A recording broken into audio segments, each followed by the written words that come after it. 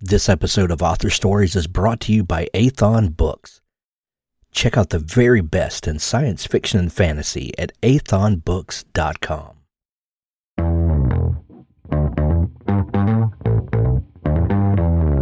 You're listening to the Author Stories podcast, bringing you the story behind the stories and the storytellers. Margaret White, Terry Brooks, Sheena Kamal, Matthew Quick, JT Ellison, Walt D. Williams, Brad Ford, Corey Doctorow, Brandon Sanderson, Robin Mott, Ernest Klein, Jim Butcher, Sherwin Harris. Visit hankgarner.com for archives of all the shows. Today's guest is... Well, thanks for joining me again for the Author Stories podcast, where I bring you the story behind the stories and the storytellers. Today, I am super excited to have Julia Fine on the show with me. Today, we are talking about her brand new book, The Upstairs House. This is such a phenomenal book. If you love thrillers like I do, and books with a psychological twist, and you're absolutely going to love this book. This must be on your bedside table or by your reading chair or wherever you love to fall into a book, because I promise when you fall into this one, you won't crawl out until the very end. Welcome to the show, Julia. Thank you so much for having me. I'm so sorry. I just knocked my boom microphone with my headphones. Sorry about that. Julia, we begin each show with the same question, and that question is, what is your first memory of wanting to be a writer or storyteller? My first memory of wanting to be a writer. I have always been a reader since I was very, very young, and sort of basically lived at my local library. But I think I decided that I wanted to be a writer. Probably we had this old desktop computer that was like the family computer that had a word processing system on it. And I would just like sit there and monopolize it writing stories. But the stories were it was always like the first 3 pages of a novel. And that was as far as I would get. I was maybe like 8 or 9. And so I probably have somewhere in the ether are dozens of beginnings of my elementary school aged novel. And so that probably is the memory, but it wasn't until after college and when I was sort of unhappy in, I guess, the career, if you could call it that I had chosen. I was working in public relations and I hated it. And that was when I sort of said, let me go back to sort of what I really wanted to do. So there's my childhood memories where it was sort of a hobby. And then probably in around like 2011, 2012, when I sat down and said, this is really something like that I want to do. So you would consider yourself to be a bookish kid? You said that you were always... Yeah. Yes, my friends were books. I had some friends, I think, but I definitely... I was one of those kids who would go to the library once a week, check out 5 books, and just like read one in a sitting. So let me ask you, was there ever a book or a series or an author that just completely changed the way you think about books, that opened your mind to the possibility that books could transport you to a new place and new emotions and all of that stuff? I remember reading Philip Pullman's his Dark Materials series as they were coming out, and I think that's a book series where the first book, it's fantasy and it's a different world, but it feels like a more traditional fantasy. Obviously, there's elements of it that are super unique. But then when he came out with the second book, I remember realizing, I was still fairly young, and they are books for kids, which I guess it's a whole nother conversation of whether those actually are books for children, but they're marketed toward children and kids can read them. And I remember seeing sort of how the worldview shifted, because it's you go from sort of believing that the world he's created is this one world to this sort of multiverse astrophysics situation. Right. And I remember thinking like, oh, you can talk about philosophy in books and you can talk about ideas, and it's not just about telling a good story with compelling characters. It's also like books are about ideas, which I think was something I I had understood intrinsically, I'm sure. But I remember with those books really thinking, oh, this is a deliberate conversation. It's not just me sort of reading into something. Like, this is what he's trying to do here. And of course, after that, I became an English major. So, well, looking at the two books that you've published, now seeing those early influences of Philip Pullman really brings into focus kind of where I think that you might be coming from as a storyteller. What is it about fantasy that you love so much? Is it the ability to tell kind of plain truths, but to kind of mask them in fantastical settings? What is it about the power of fantasy that allows us to do that?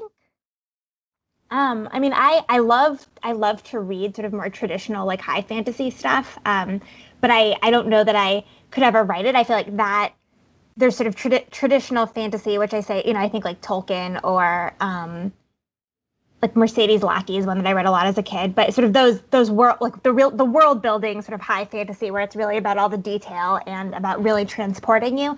And I find myself drawn as a writer really to more what I would call like fabulism or speculative fiction, I think, because I'm not sure that my talent lies in like sort of crafting this entire world from scratch. I have not tried to do it, mostly because I don't know that I would be that successful, but I do love the idea of using sort of fantastical elements and the idea of the speculative, the ability to take sort of these metaphors and make them literal on the page. So in The Upstairs House, it's a woman who is I was thinking about parenthood and how when you become a parent for the first time, you sort of are mourning the loss of the life that you used to lead and the person that you were and who you might have been without a child. And so I thought, oh, well, here's a ghost story. Let's bring a literal ghost in, and not just talk about the feeling of being haunted, but let's talk about like, now I can tell a haunted house sort of poltergeist story about this feeling. And so I love how you can heighten,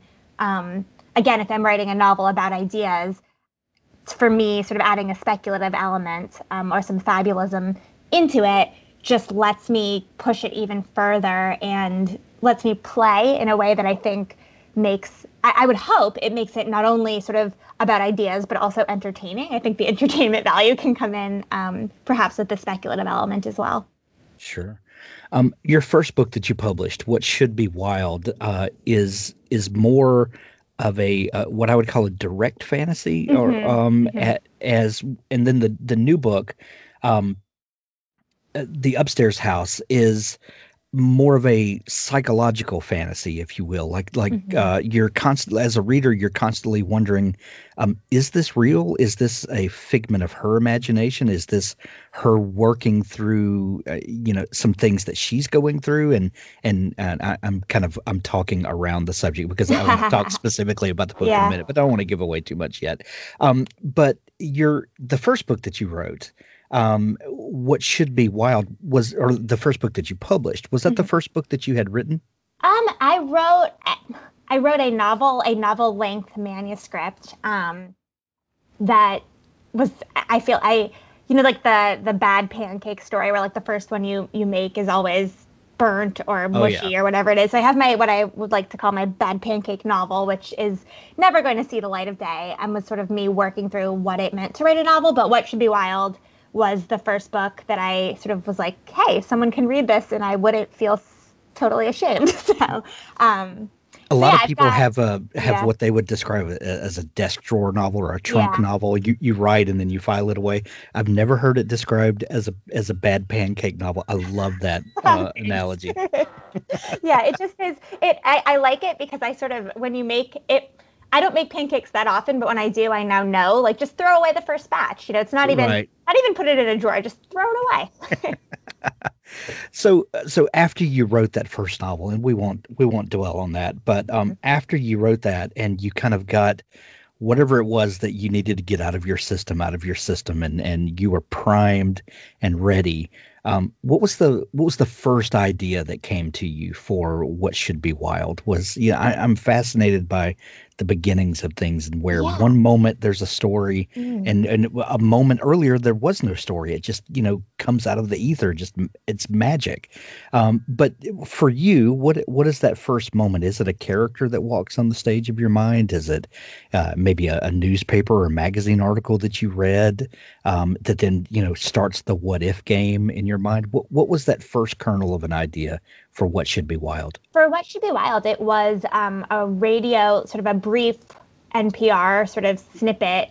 So What Should Be Wild is about a girl who is born from the womb of her dead mother and has the power to kill and revive with a touch. So like you said, it's much more traditional fantasy. It's I look at it as sort of an adult fairy tale. But there was a legal case in Texas back at this point, it must have been 2012, 2013, where a pregnant woman was brain dead, and there was really no chance of reviving her, and she was, I think, 20 weeks pregnant, and the fetus was not developing, and there was a case of what the family wanted to take her off of life support, and the state said, no, because she's pregnant, you can't, and so there was a whole legal battle. And I heard about that, and I immediately thought, I was fascinated by one, like, say, there was some medical miracle where the baby was able to continue to gestate, even though, it just wasn't biologically possible, but say it was. So there's the fantasy that comes in. What would it be like to sort of be born from that legacy? And then I also was very interested in just looking at the way the women's bodies were controlled and the way sort of it was no longer sort of how society felt so comfortable saying, this is the situation, we have the right to make these decisions. And so What Should Be Wild sort of came out of those two things, and it ended up being really a book about women's bodies and women's role in society. Authors, I have a fantastic new service to tell you about. It's called PubSite. PubSite is a service to help you build your very own website, your home on the web, where you can promote your work and give your fans a place to connect with you. PubSite is a website platform that allows every author, regardless of budget, to have a great-looking professional website developed by the book marketing professionals at FSB Associates. PubSite is the new, easy-to-use DIY website builder developed specifically for books and authors. Whether you're an author of one book or 20, or a small publisher, PubSite allows you to build, design, and most importantly, update your website pain-free. No need to be dependent on a designer or webmaster to make a small but costly change to your website. Save the money and do it yourself. PubSite is the best platform for authors because it's a book-centric platform. PubSite was built just for authors and small publishers. Every design, feature, and layout is book-centric. They have customized designs for you to use. It's easy to build. No coding or HTML is necessary to create a stunning, professional-looking website with all the features you want. Get a custom domain name, yourname.com. It's simple to update. You can add all of your books, add a blog and a book tour, sell from any retailer, manage your email list and social media, and even do e-commerce. Build your website with a 14-day free trial, then pay just $19.99 per month, which includes hosting. And we offer packages starting at $499 to set up the website for you. Pub-site.com, the place to help authors find their home on the web. Dream Author by Sophie Hannah is an immersive 14-month coaching program for writers at any and every level of experience, and also for those of you who want to write and are just waiting for the right encouragement and guidance to get you started. Your writing dreams should make you happy. For so many of us, our dreams are not a source of happiness. Instead, they cause us stress, guilt, frustration, and even shame. Here's the great news. All of these feelings are natural and all writers experience them. The problem, though, is that when your writing dreams bring you more anxiety than joy, it affects your resolve and your productivity, and you end up not taking the action you need to take in order to propel your dreams in the right direction so that they can stand a strong chance of coming true. That's why Sophie created the Dream Author Coaching Program, to teach anyone who is passionate about writing how to change the way they build, think about, and pursue their writing dreams in order to become their own most powerful ally and advocate for the rest of their writing life. And more great news. Once you've learned that skill, it lasts forever. Visit dreamauthorcoaching.com to get started today. So when you start, thinking of heady topics like that, if you were to publish a book purely about that topic as an exploration of that topic, there may or may not be a wide audience that would like to sit down and read and ponder about those. But when you couch it in a story and you couch it in a fairy tale and a fantasy, you really open up the ability to talk about much broader subjects to a much broader audience. That's one of the things that I love about fantasy in particular and fiction in general, is that it really does lower barriers to let people kind of shelve their preconceived notions and walk out a story through someone else's experience.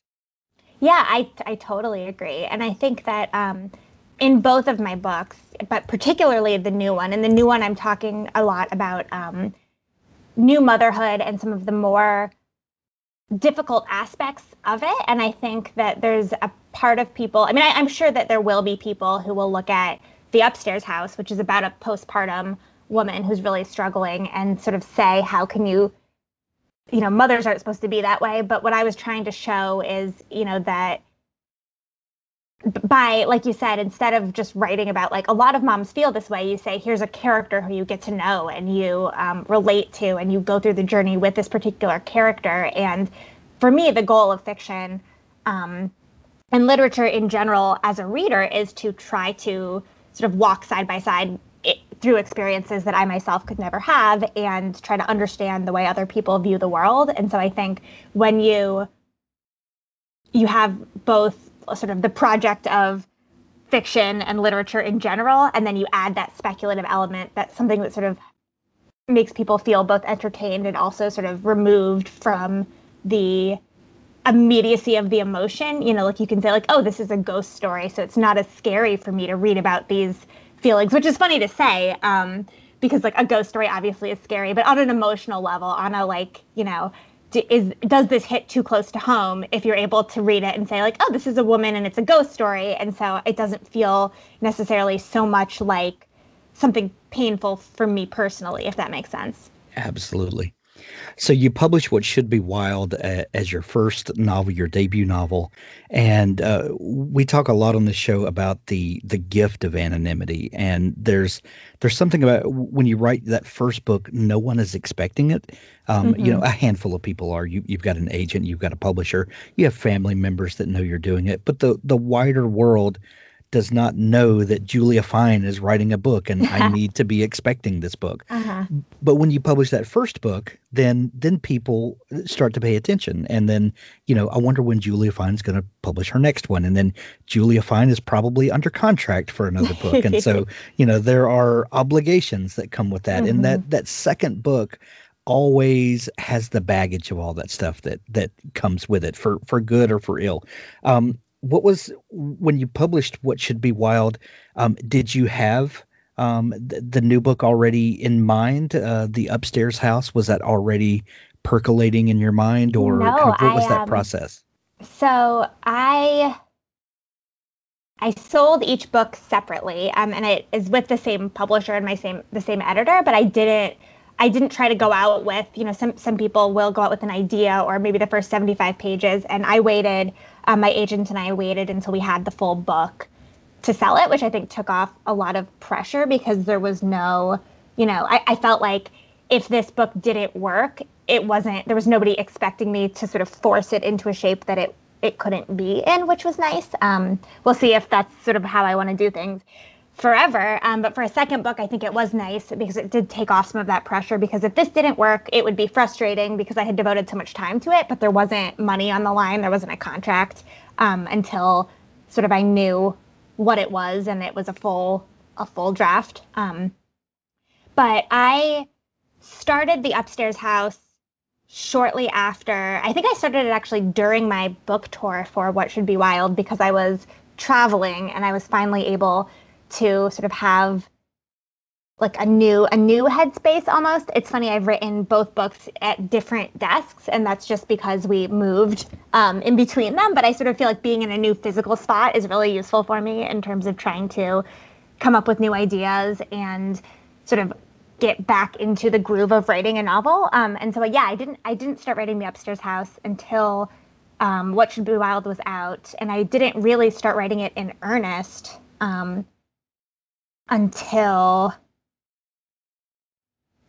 most of the publicity for What Should Be Wild was done. So they really were two separate projects. But I feel like I got very lucky in just being very emotionally attached to The Upstairs House and sort of buying into the project really quickly and really falling in love with the research that I was doing. And I also, the other difference between the two books is I had a baby in between. I had a baby about a year before What Should Be Wild was published, but I had already written it because there's as you know, sort of the pipeline of publishing. It just, you sell the book and it's like 18 months until it comes out. So I had a baby and I had taken a little break because I just was, exhausted and sort of in a fog of new motherhood. But when I did get back to writing, I suddenly had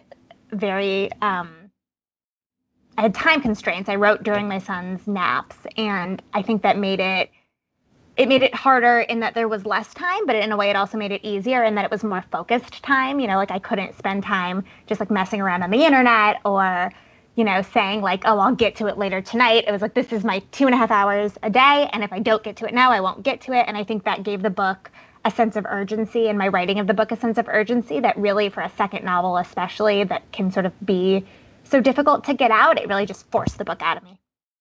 Well, the publishing process that you went through with book one and book two, you sort of insulated yourself from that book two stress that comes by writing it completely and then selling it separately. Yeah. Do you feel like, and this is just a what if question, no one really knows, but if book two had been the second book of a 2-book contract, and you published What Should Be Wild, the tone is different in of these 2 books. Yeah. They're both fantastical elements, but a different sort. Do you feel like that The Upstairs House would have been a different book coming on the tail of the first book, and that a publisher might have wanted to kind of shoehorn it into what book one was?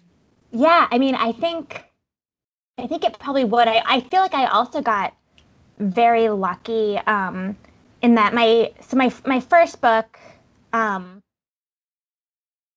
I think is much, well, they're both pretty niche, I guess. They're just sort of 2 different niche audiences. But I think that, yeah, I definitely could have tried and maybe would have been pushed into writing something more like What Should Be Wild. But I think one of the reasons The Upstairs House works so well is because I sort of steered clear. It's a much more adult book. Like, they're both books for adults, but in one I was writing about a teenager. And this is just like much more firmly sort of in the grown-up world. And I'm not sure that I would have been able to make that jump.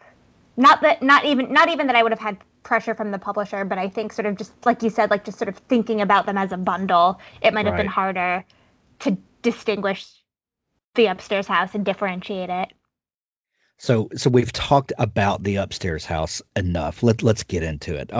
The Megan Weiler. Tell me about Megan. Where did she come from, and what was it that connected you to her so deeply? Yeah. So Megan in The Upstairs House, she's the protagonist and she's the main narrator, and she the book opens with her like in the hospital immediately having just had her first baby, and it follows the baby in the first like 2.5-3 months of the baby's life. And Megan is a sort of lapsed PhD student. She's getting her PhD in history, and she's working on a dissertation about Margaret Wise Brown, the children's author.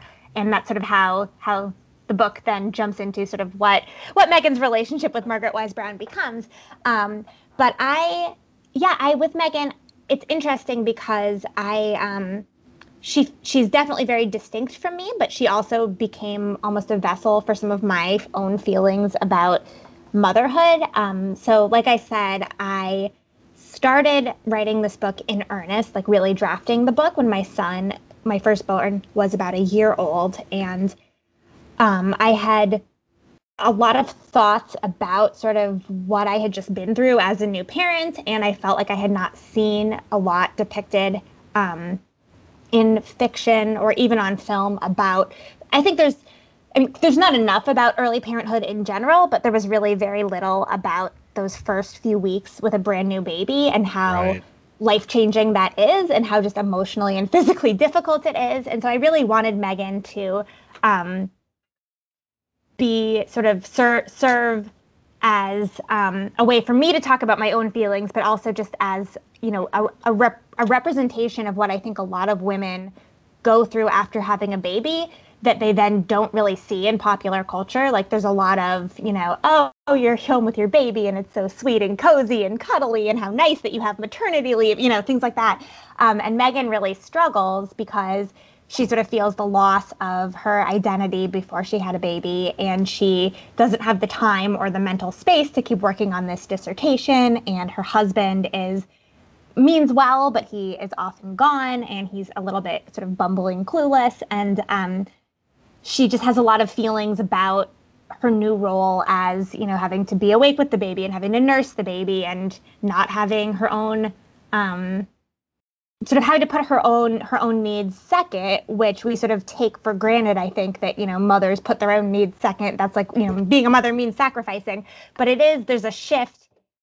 Well, two things. One, there's a shift into that role, I think, where you have to, if you do believe that being a mother means sacrificing your own needs, you don't just go from being your own person who really is only beholden to yourself to suddenly, giving up everything for a baby, like literally overnight, the baby's in you and then comes out of you and all of a sudden you're supposed to just give things up. Like there's a transition period.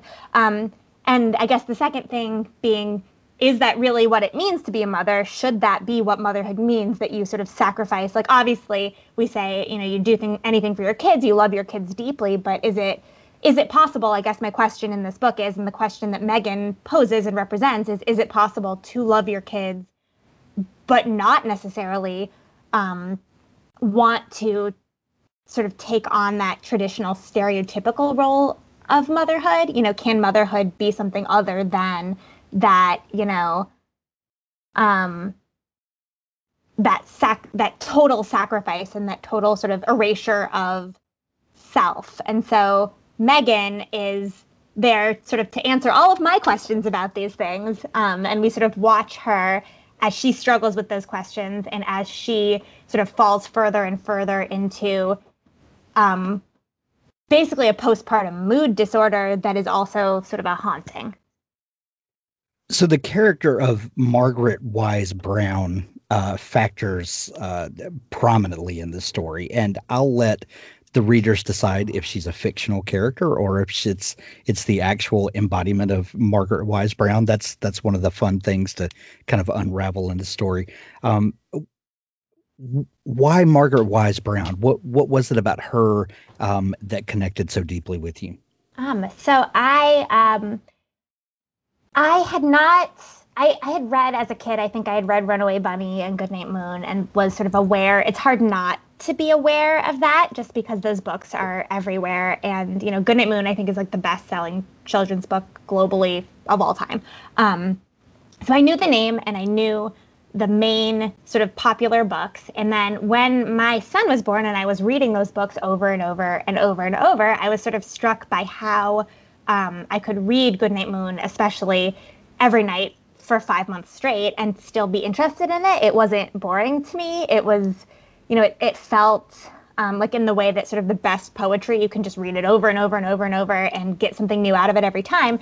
And so I was curious about Margaret. And when I went in, I guess, sort of expecting her to be, in Goodnight Moon, there's like the quiet old lady whispering hush who sits in the rocking chair with a little stocking cap while the baby bunny falls asleep. And I expected Margaret Wise Brown to sort of embody that, whether or not she was sort of an old woman or just to have, that attitude, that ethos. And I was shocked because once I started reading a biography of her, she was just so different than what you would imagine. She died at 42, so she was never, ever an old woman. And she was in this 10-year lesbian relationship with an older woman, and she was a rabbit hunter. She was very sort of glamorous. She gave this famous interview where she said she didn't care for children, which it seems like was tongue-in-cheek, but that got picked up. And, so she was just she's like sassy and interesting, and I just like fell in love with her. And I felt like my reading of her work then got so much deeper with a new understanding of who she was. I just read her books so differently. And I was really then excited to have my goal is for other people then, whether it's through reading The Upstairs House, you decide you know her well enough, or you read The Upstairs House and you want to seek out more information about her. I think, I really do feel like she deserves to be known more sort of for the life she led. And I wanted other people to have that same experience of rediscovering her books through this new lens, especially because she was a great children's writer, but she also came from this tradition. She worked in New York City, and she came up at a school called the Bank Street School of Education, or the Bureau of Educational Experiments. And so a lot of her books are based in research and sort of research into early childhood education and child psychology. And she was using a lot of elements of sort of modernism. So like Gertrude Stein, James Joyce, some of the stuff that they were doing for adults, she was sort of implementing for children. And so there's just so many layers and so much there when you step back. It's so much more than just like Goodnight Room. And so I hope that was in the beginning the impetus. And then I guess as I got to know her more as a character, I felt like she was just such a good, ghostly friend for Megan to have too, in terms of just like bouncing ideas off of each other about like being, about conformity and about relationships with children. And, So The Upstairs House is a great fun read. I don't want people to think that it is not an enjoyable, entertaining, page-turning read, because it absolutely is. But at the end, you're left thinking about these kind of heady topics of motherhood and how we change when we become parents, both women and men, and what the stages of life that you go through, and how you're kind of different people, and a major thing is how we deal with mental health, and that we just don't want to talk about it. But when someone gets to the end of The Upstairs House and closes that back cover, what do you hope they're left with? I hope that they come away with an understanding of how nuanced parenthood can be. And I hope that whether there's someone who has a new parent in their lives and sort of now recognizes what that new parent might be going through, or is a parent, or sort of is someone themselves who's had some of these feelings that we've been told are taboo and that we don't really talk about. I hope that they, would recognize themselves and recognize that it's not just, good mother, bad mother, love my baby entirely, or wish I wasn't a mom. There's so many layers to it. It's such a nuanced experience. I hope that readers come away thinking more deeply about the different ways that women can inhabit the role of mother, and men the role of father, and the different ways that we sort of as a society can help parents through those first few months, which are really, really difficult, and are especially difficult right now, when a lot of the networks that we've relied on, even having like someone in your house to hold the baby while you sleep is really hard during a pandemic. And so I hope that people sort of come away thinking like, what can we as a society do to support parents, I guess. Absolutely.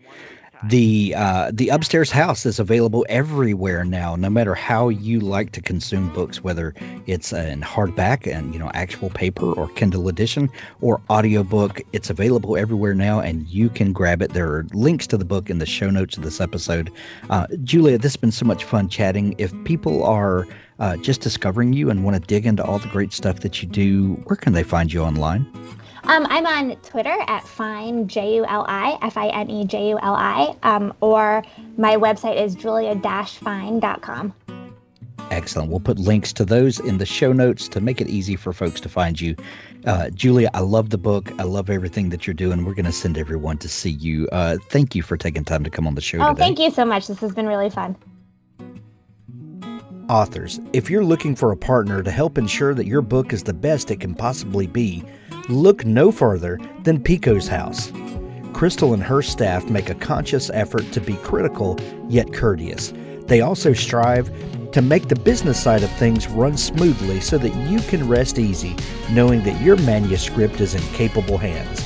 Whether you need beta reading, developmental editing, a manuscript critique, line editing, copy editing, or proofreading, Pico's House is the one-stop shop for you. Check them out today at picoshouse.com to get started.